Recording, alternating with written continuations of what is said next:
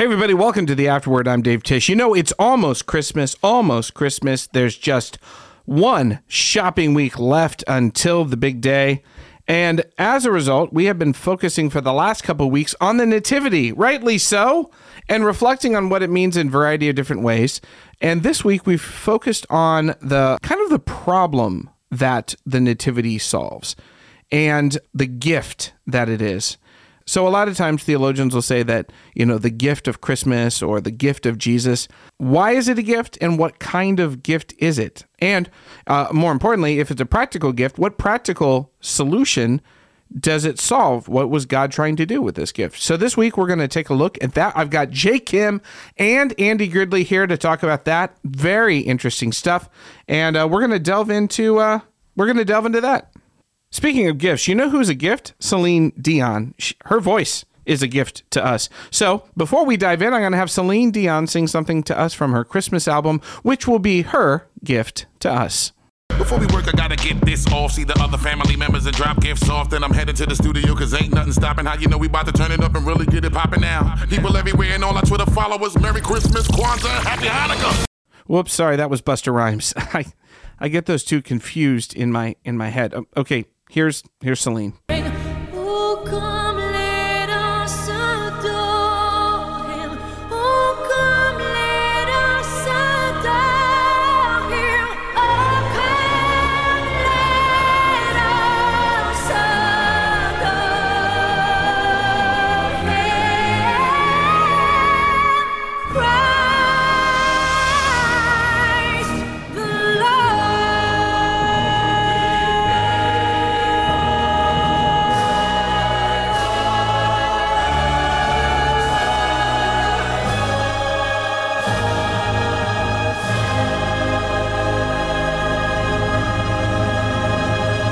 Well, hey everybody, Andy, Jay, welcome. Yes.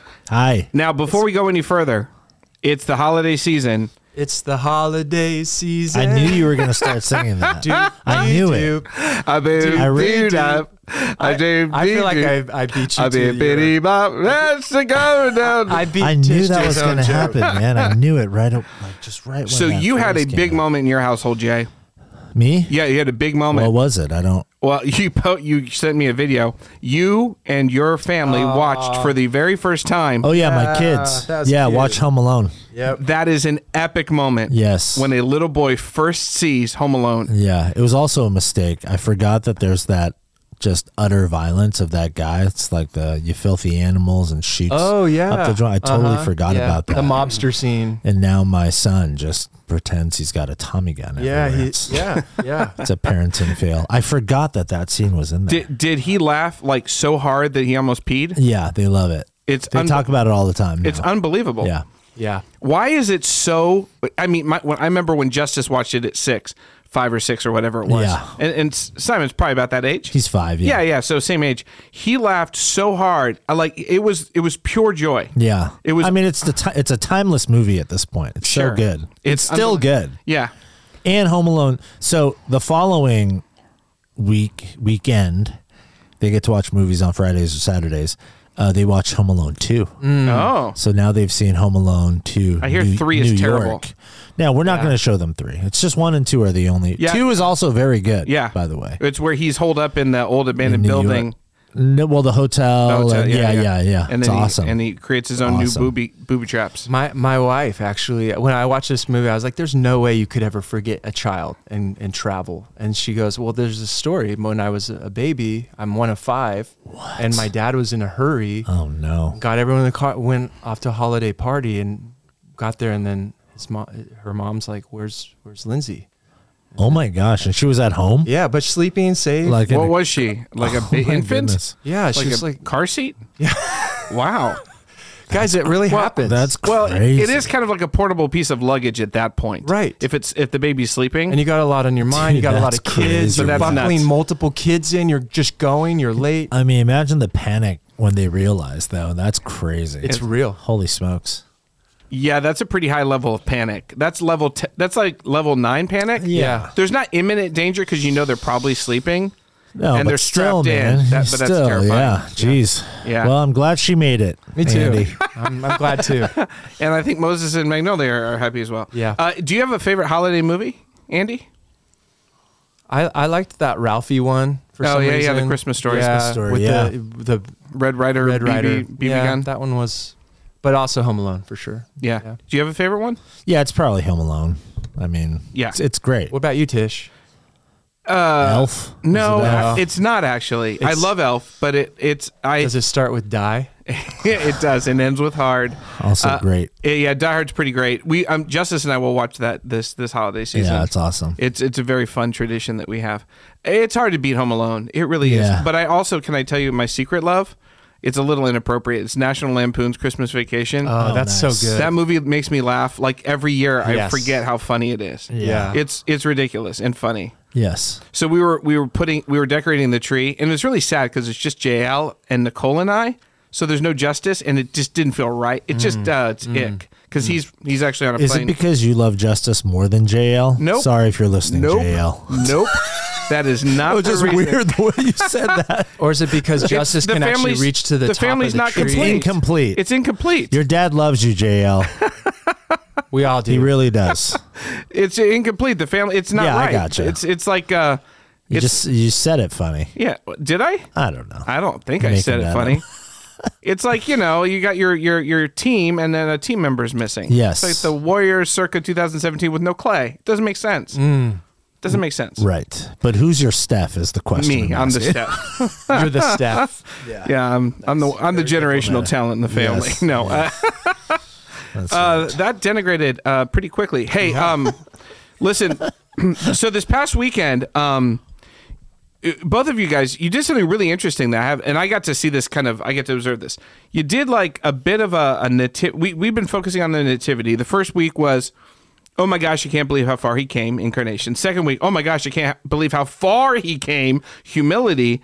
But this week was a little bit different. This week, you kind of talked about why the nativity, and you did it you basically did a traipse through the entirety of Galatians. That was basically what you did. It was, you basically said that Christmas is actually a problem to be solved. So talk about that. Talk about what the problem was, and then we're going to get into some of the specifics because there was some stuff you said I thought was really fascinating and interesting, and I got some questions. Yeah. Well, Paul, who wrote Galatians, he talks about the law, not just in Galatians, throughout his letters. He talks about the law a lot. A lot. We don't have time to deep dive into all of that, but the short of it is the law, he calls it the guardian, which is really interesting. And we talked about that in the teaching, but the law, meaning the Old Testament laws, God's, blueprint that he gives his people for living life with him. Yeah. A life of purity and righteousness, goodness and kindness, all those things, justice and mercy, a life of embodying God and God's design for life, and for the world. But then there's like 613 of those laws, and no one, literally not a person on the planet has ever abided perfectly by those laws, save one, Jesus himself. So we don't think about the Old Testament laws when we think about Christmas, or maybe ever, typically. Yeah. But Christmas, Andy and I proposed that Christmas is actually a solution to that problem, because that's what Paul says, that God sends his son born of a woman. That's Christmas, that God does that to essentially free us, not from what the law intends to do in us, which is to make us a people that God has called us to be, but actually free us from that sort of impossible conundrum that we're supposed to abide perfectly by these laws. Now Jesus has done that on our behalf. So yeah, long story short, I think that's why we landed on Galatians passage, because Paul is making a Christmas point there. He says Jesus born of a woman. That's the Christmas story. And here's why he does it, so that we can be right with God and be adopted as his children. even though we in and of our own strength and ability cannot possibly achieve or earn that status. Jesus on our behalf makes a way. Yeah, I shared, I'm way less smart, so I shared this this movie, since we're kind of in the movies, when we talk about the impossible conundrum, I shared a famous line from a movie called Dumb and Dumber. Oh, yeah. Remember that? 94, all my 90s people out there. And there's a guy named Lloyd Christmas and Mary Swanson. And basically the whole plot, he's just like, he just wants to be in relationship with Mary Swanson. He is head over heels.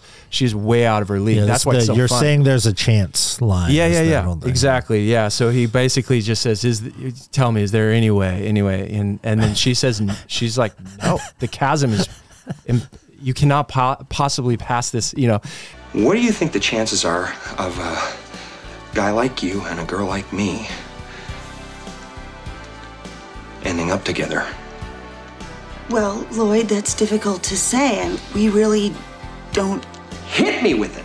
Just give it to me straight. I came a long way just to see you, Mary. Just least you can do is level with me. What are my chances? Not good.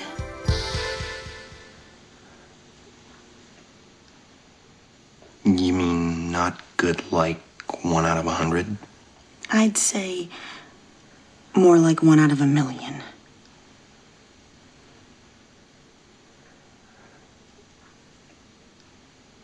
So you're telling me there's a chance? Yeah!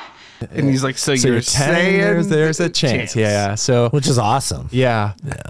But we laugh because we know there's no way. And that's what Jay's saying, and that's what Galatians is saying. It's just there's the reality human story. We just know, even in our best days. It's so funny for me as a pastor, just the hypocrisy that I feel. Like I'll be up there, I'll preach, and then I'll get in my car and I pull out and somebody like cuts me off, and immediately I'm like, and I can just sort of in one moment get close to knowing the love that Jesus embodies and calls me to. And the next moment I'm violating one of those 613 laws. And I live both the hope that's in me through Jesus, but I also live the reality without Jesus.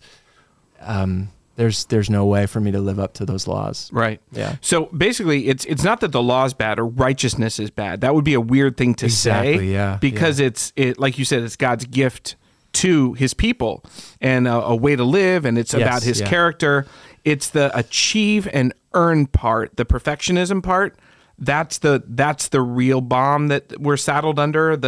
That's the thing the anvil we're handcuffed to in the ocean kind of feel. Is that kind of the way you'd say it? Yeah, I think that's a big part of it. But I would also juxtapose that against the reality that it's just not possible to achieve or to earn your way. Because what that would require is, like you said, it's perfection. But that's not possible. Humans can't possibly make that leap, we have way worse a chance than Jim Carrey's character in Dumb and Dumber together with that, yeah. But doesn't he get together with her at the end? At the end, she swoons or something. He doesn't? No. I don't remember. I read the plot. No, she ends up being like married or something like that. I can't remember. Jeez, how sad. Somebody who's listening. I remember a snowball fight where she like playfully throws a snowball fight, and he like turns around and like pelts her in the face or something. Full on pelts her. Yeah. It's super funny. Yeah. So, one of the things you talked about, and just to let me nerd out before we get pastoral, is one of the things that Galatians has an issue, and we see it in Acts 15. There's this group called the Judaizers that come along and say, no, you got to keep the Jewish law. This new sect of Christianity is not separate from Christianity. It's actually Judaism with a Messiah. So you got to keep the law of circumcision and all the other laws because it's so important. It's actually an offshoot of Judaism. And the council in Acts 15 actually says, actually it's something different. It's something because we've now got Jews and Gentiles all swirling. God's doing something different. So it's kind of a whole new thing that they're kind of bringing into being. And Paul then goes even further in Galatians and says, actually, the adoption of the being Abraham's sons is really awesome, but it's nothing compared to what God's actually offering us, which is adoption into his family. So he says the mark of Abraham was the circumcision, but the mark of Jesus's sonship is like acceptance of him. And so there's a new marker for the family. Is that, or a new way into the family? A new how would you put it? How would you phrase that? Because circumcision used to be the mark, but it's external, right? And it's, well, frankly, only for men, right? And only for Jews. Yeah. So this new family marker is accessible to everyone, regardless of gender or regardless of tribe or nation or race. So it's like a much better marker, and it's something like allegiance to Jesus or following Jesus or wanting Jesus. How would you put it? Well, I mean, I think one of the scripture passages that we were able to read through from Paul in Romans, other places, I think the mark would be his spirit. I think just right. So, whereas before the delineation was culturally, am I part of God's family? Right. There's this spiritual aspect to it, and Paul says, like, man, under this guardian, this taskmaster, like, we were all doing our best, but it just, that divide is way too far. So God, Son, as we shared, like, man, if you put your faith and your trust, one of the first markers is he gives you his spirit so that you're actually empowered to live in the very way at a fundamental level we all want to live. We just can't. And so I guess that's what comes to my mind. Well, Paul uses that language over and over again, spirit versus flesh, right? Yeah. This is one of his key dichotomies. Yeah. So that makes a lot of sense. Yeah. So kind of an acceptance of God's spirit. Yeah. How would, any other way? No, I agree with that. I mean, I don't think Jesus himself says, I did not come to abolish the law, but to fulfill it. And I think Paul is pretty clear throughout his letters that he's not erasing the story of Israel. He's revealing, because he believes it has been revealed in Jesus, sort of the story of Israel come to life, to fruition, essentially. So it's not a physical circumcision, it's a circumcision by the Spirit. That sort of idea. That's all throughout Paul's circumcision letters. Of your heart is the language in Stephen's big thing. Yeah, right. In the book of Acts. Yeah. So kind of a different. Hey, speaking of, real quick, just to clear this up, the Greek word that Paul uses for guardian, what, pedagogos? It's the word from which we get, I think, the word pedagogy or pedagogy. Yeah. So you translated it kind of as a teach, it's a guide, a teacher, a professor, one who looks over a king in the early days before they can become a king. Like these are all ways that this word was kind of used. So it's not a negative word, would you say? Would you say it's a negative word? No, it's not a negative word. But it's a guide word and it's temporary? Well, no, I don't think it's temporary necessarily, but it's not kinship language. It's not family. Yeah. So when it's not a father. When you think about law, should we think it was good for a time and then it got replaced by something better? How should we think about that word, the counselor, the guide of the law? Yeah, I mean, we should be careful not to stretch language or metaphors too far. So it's not so much like, okay, the law is my guardian, God is my father. I think the law played a particular role in the redemptive history of Israel, right? We're talking, right. And Jesus came to fulfill the law. You know what I mean? So in some ways, I guess you could say, I mean, the way Paul is using it here, a guardian, like any minor in the Greco-Roman world whose father passed, they would be put into they would be put under the authority or the care of a guardian, a legal guardian, which the father would have either named in their will, or it would be, if not named in a will, then it would just be the next male in the family, the closest male relative, like an uncle or whatever.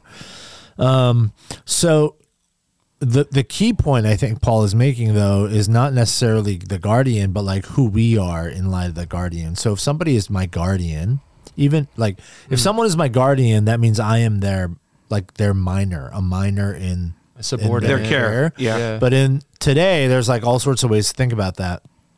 In the Greco-Roman world, children in general, but particularly minors who are under the care of a guardian and not a parent, not a father, those children had like the same status as slaves, like indentured servants.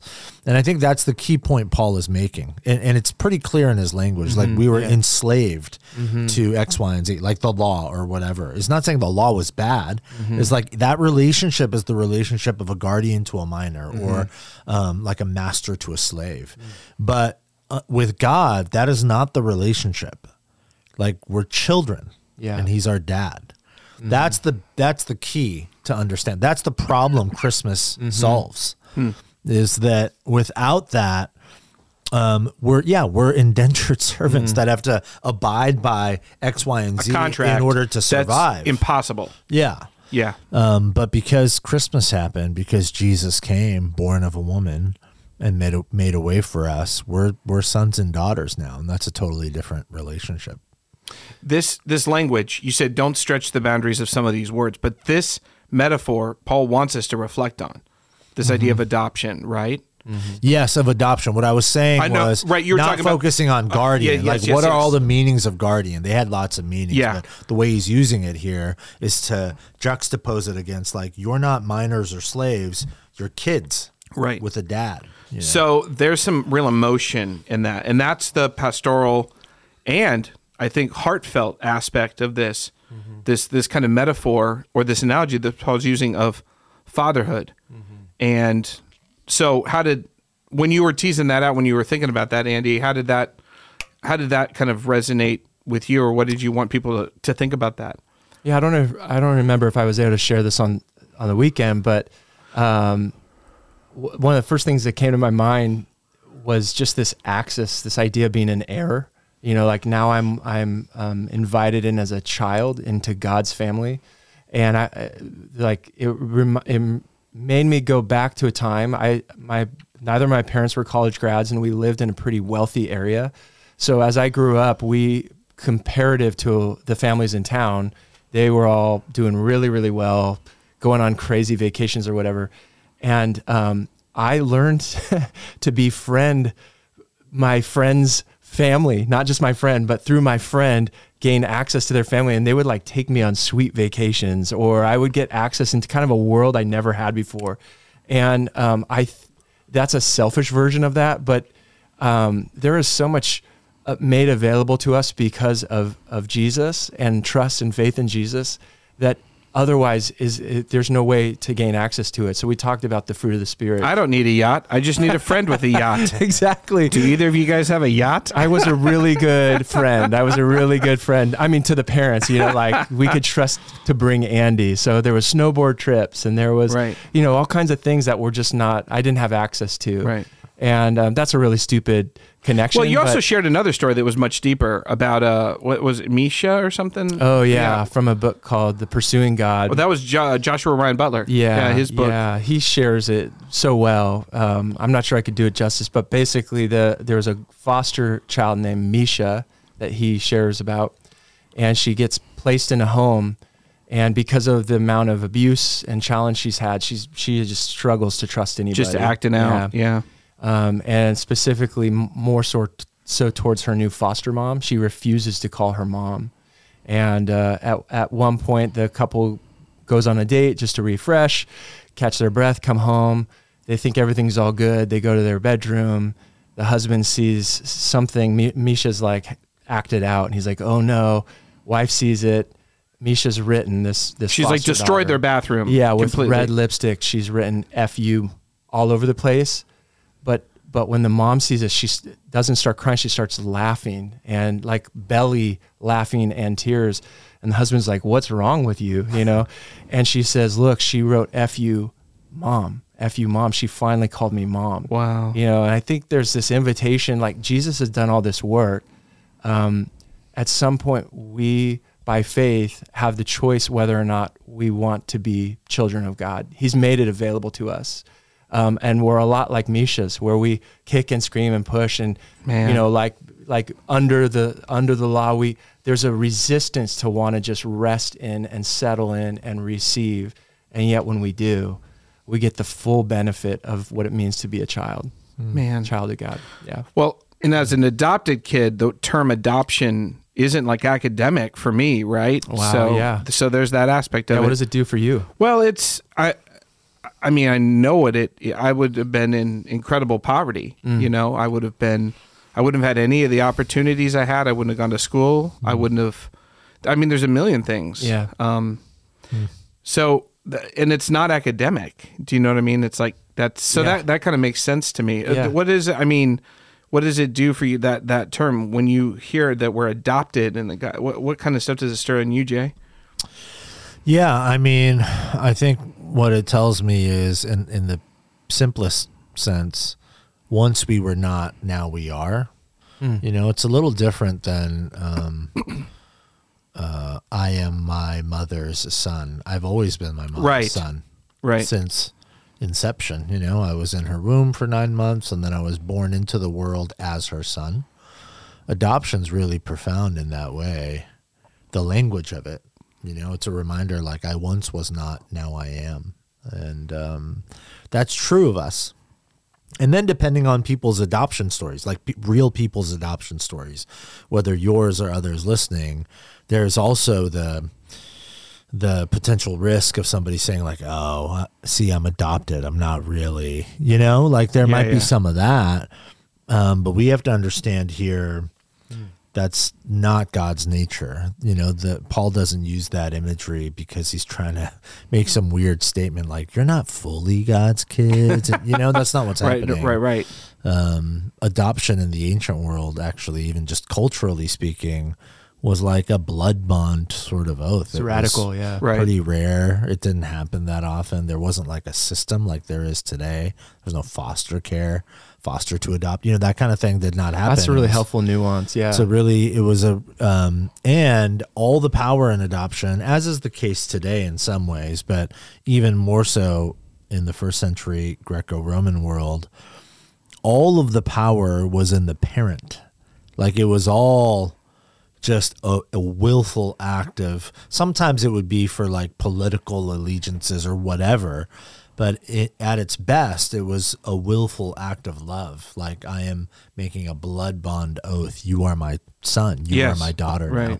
And everything I have is yours, which Paul gets to about, now you're heirs. Right. And he says that intentionally because he's trying to bridge that gap. It's like, we're adopted, so are we actually heirs? The only way you could be an heir to your parents, whatever, was blood. I mean, blood was a big deal back then. Like, do I share, not just any blood, like, do I share the same blood in my veins as my father? So, like, actually, the most important familial social bond in society was not in the ancient world at the time of Paul. It was actually not between spouses. Like today in our culture, it's like, man, you leave behind your family and you cleave and become one, the husband and the wife. The most important social bond in the Greco-Roman world at the time of Paul was actually between siblings who shared the same father, because they believed that the blood that runs in your veins is what identifies you most closely as family. The only way you could be an heir to your father's whatever he leaves behind was if you shared the same blood. So for Paul to say you've been adopted as children, but then he like makes the point like now you are heirs, is essentially, there's a lot here that we didn't have time to get into. Dude, that's good. It's all connected to like the blood of Christ shed for us. Now that blood flows in our veins. So yes, we're adopted. We were once outside the family of God, but now we're in the family of God. But we're adopted, meaning we are like in the family of God. Like his blood flows through our veins, and we are heirs to all that is his, you know, his kingdom. So it's not like second-rate citizen child. You're like fully his son or his daughter. That's helpful, yeah. Yeah, that's incredibly beautiful. One more caveat. I remember I was doing a lab or something, and a woman came up to me, and she said, let me tell you how this verse changed me. And she was Taiwanese, and she was the firstborn daughter. And Paul often uses language in his writings that we are like firstborn sons. And so some people are like, well, that's patriarchal or something. She's like, I think he's being intentional, because as a firstborn daughter in a traditional Taiwanese culture, she was skipped over. Her brothers got all the attention, her brothers were the ones, she goes, my dad would sit down and stare at my brothers and say, what are you dreaming about? What do you want to be? And she goes, I was never asked that question. The brothers were brought in, and the father would like pour over them and say glowing things and be careful to call out compliments. And that never happened for her because she was the daughter, and they're like less valuable in the family. Yeah. And so she was like skipped over like culturally for this and like deeply hurt her. But then what happened is when Paul says firstborn sons, she's like, oh my gosh. So for her, that was really deeply healing. Like God sees her like the most treasured heir, not in a patriarchal way, but as the most treasured heir. And I was like, man, that's really interesting how she, because obviously that was just something that often does happen in a lot of cultures didn't value women, So that was the firstborn son was important, but the daughter not so much. And so I think she was saying that Paul was being intentional about that. And I thought that was an interesting caveat for anyone who's adopted. It's not just like, oh, you're a runt to the litter, or you're just in. You're a favored child. You're a favored child. Yeah, I hear that in both your guys' comments, just that high value, Yeah. that high worth. Yeah, you asked earlier, how do you what sets it apart? And we talked about the Spirit being a marker. We also talk out of Galatians 4:6 that God's Spirit in us cries out, Abba, Father. I thought that's really an important piece too. Like a delineator for me, like, am I really part of God's family? When His Spirit is in me, I know Him in a different way. I know Him as Father in a different way. It's not just kind of a generic term, dad, some authority figure, but a close familial kinship kind of thing. I love the way Jay put it, and we'll close with this. He said, Jesus' life and teachings are the embodied fulfillment of what the law pointed to. Yeah. A blameless life and complete belonging in God's family. It strikes me that the complete belonging in God's family is like a heart thing, and that leads to us wanting to be in close relationship. And in a way that helps us run toward righteousness and what the law wants to do in us, because the heart work has been done and the fear is gone, the perfectionism is gone, the earning is gone, and now it's just love and familiar love. And it kind of feels like that's one of the fruits of what Paul's getting at. Yeah. Not just, and the fact that we have the Spirit to enable and embody. So, but there's also a heart change with that Spirit, like you said. Yeah. Awesome stuff. Well, one more week till Christmas. Can you believe it? One more week. That's it. We'll see you at Christmas Eve, everybody. Yeah, it's Christmas Eve. It's going to be exciting. Big. Exciting. It's going to be wild. I don't know, wild. No, it'll be great. What's the wildest thing you've ever seen in a church service for Christmas Eve? I once saw an actual camel come on stage. Really? A real life camel. I think you win, That dude. is wild, yeah. I was like, what is never this? It was a camel. I'm like, how did you rent a camel? I've never seen anything. You guys been to that walk through Bethlehem? Yes, I have. Yeah. That was pretty Santa cool. Clara, that church. The first, Yeah. I think it's First They have, like, Baptist. Romans. Shout out to our friends at First Baptist Yeah, Church. it's cool. Yeah. It's like legit. Yeah. So And they have like different things will open up and like the Romans will come through and yell something or yeah, but real animals. That's why I thought of it. Yeah, like it's real legit animals. Camels. Yeah. Just everything. Donkeys. Like it's crazy. it's like being transported back into first century. It is nuts. Yeah. And complete with the feces. I think I stepped in a donkey turd. It's very authentic, dude. I'm just saying. It's an immersive experience. It was for my shoe. We hope you guys have an immersive experience. No, not that kind. No, it's really, and they had like stuff like you could like little things for kids to do to like, the activities. Yeah, and totally. like, I think our buddy Matt, who plays drums here, he and his family are here at Westgate now at Saratoga campus. They were at First Baptist Santa Clara for many years, and I think he told me he played Joseph. Matt, wow. Matt, if you're listening, I might be wrong on that. I think it was Joseph though. He played Joseph for many years. Wow. So we have Joseph, Jesus' father, at our church. He plays drums. Nice. He's the little drummer boy. He went from Joseph to the little drummer boy. That's great news. All right. Well, thank you guys for being here, and Thank you. Merry almost Christmas. Yeah. And Yeah. we will see you next week. Bye. All right. Bye. Bye.